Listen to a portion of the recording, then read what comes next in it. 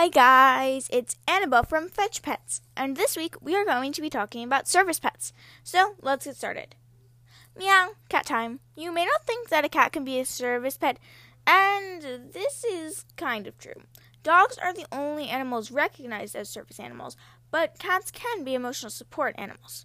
Cats are very helpful with mental illnesses, because I talked about this in the Cats vs. Dogs episode. They can help calm you. They obviously cannot help you walk because they're so small. But in airplanes, they can go into the cabin of an airplane, and they can live in at apartments. But they cannot go to all the same places a service dog can because, again, they are not recognized as a service dog. So if a place is not pet friendly, a service dog can go in, but an emotional support animal cannot. Rough dog time. We have all seen service dogs before. The red vests that say service dog are a trademark of a service dog.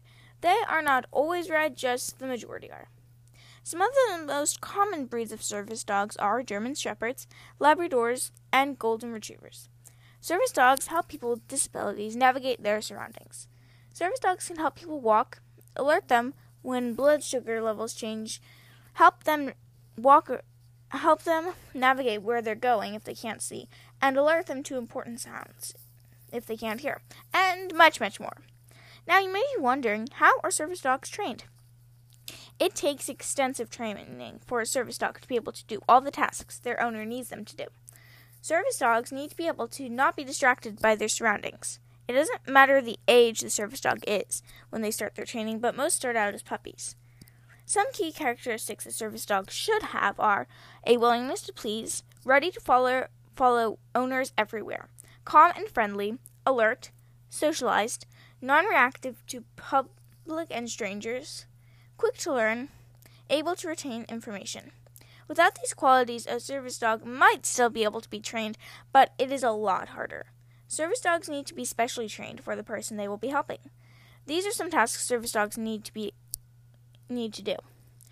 Open and close drawers and cabinets, turn lights on and off, help people get dressed and undressed, assist people in an upright position, into an upright position, move feet and arms onto wheelchair footrests and armrests, prevent falls and provide stability, call 911 in case of an emergency, identify and alert to symptoms such as high or low blood pressure, bark or find help on command, find places, vehicles, or their owners when disoriented and bring them to safety, assess owner's safety and guide them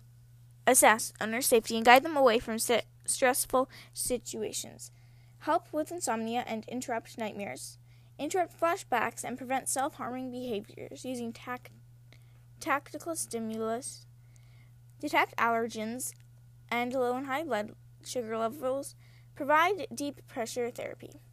I got that list and the list of qualities I said above from Service Dog Certifications. And the article was called Service Dog Training Guide, The Basics. Now I will continue.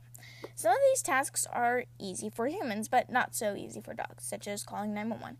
And some even humans can't do, like detect high and low blood pressure levels without special equipment.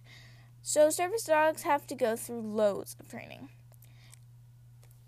They have to be taught first the basic stuff like sit, come, heel, all the stuff that you teach your dog, and then the special tasks that they need to do.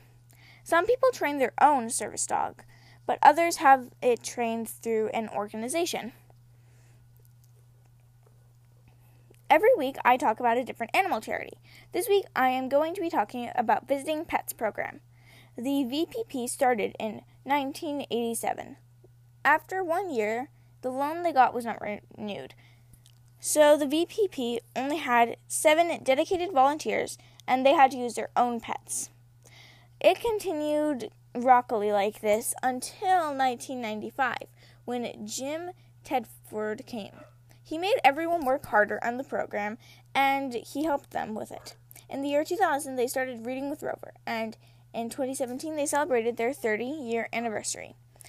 They bring Visiting Pets program brings animals to different organizations. Reading with Rover is possibly the one that you know the best. If you've gone to a public library in New Orleans area, then you've probably seen at least a sign for this. I hope that you like this episode of Fetch Pets. If you enjoy this episode, I will leave links to other podcasts, YouTubes, and blogs you might enjoy. I also have a t-shirt fundraiser on Bonfire called Every Cat Can Be a Lion. It will only be up for 2 more days. Then I will put up the next fundraiser, Every Dog Can Be a Jammer. Jammer as in roller derby. All of my profits will go to the LASPCA, the Louisiana SPCA. So if you want this t-shirt, get it before it goes. I will see you next week for another totally awesome episode. See you then!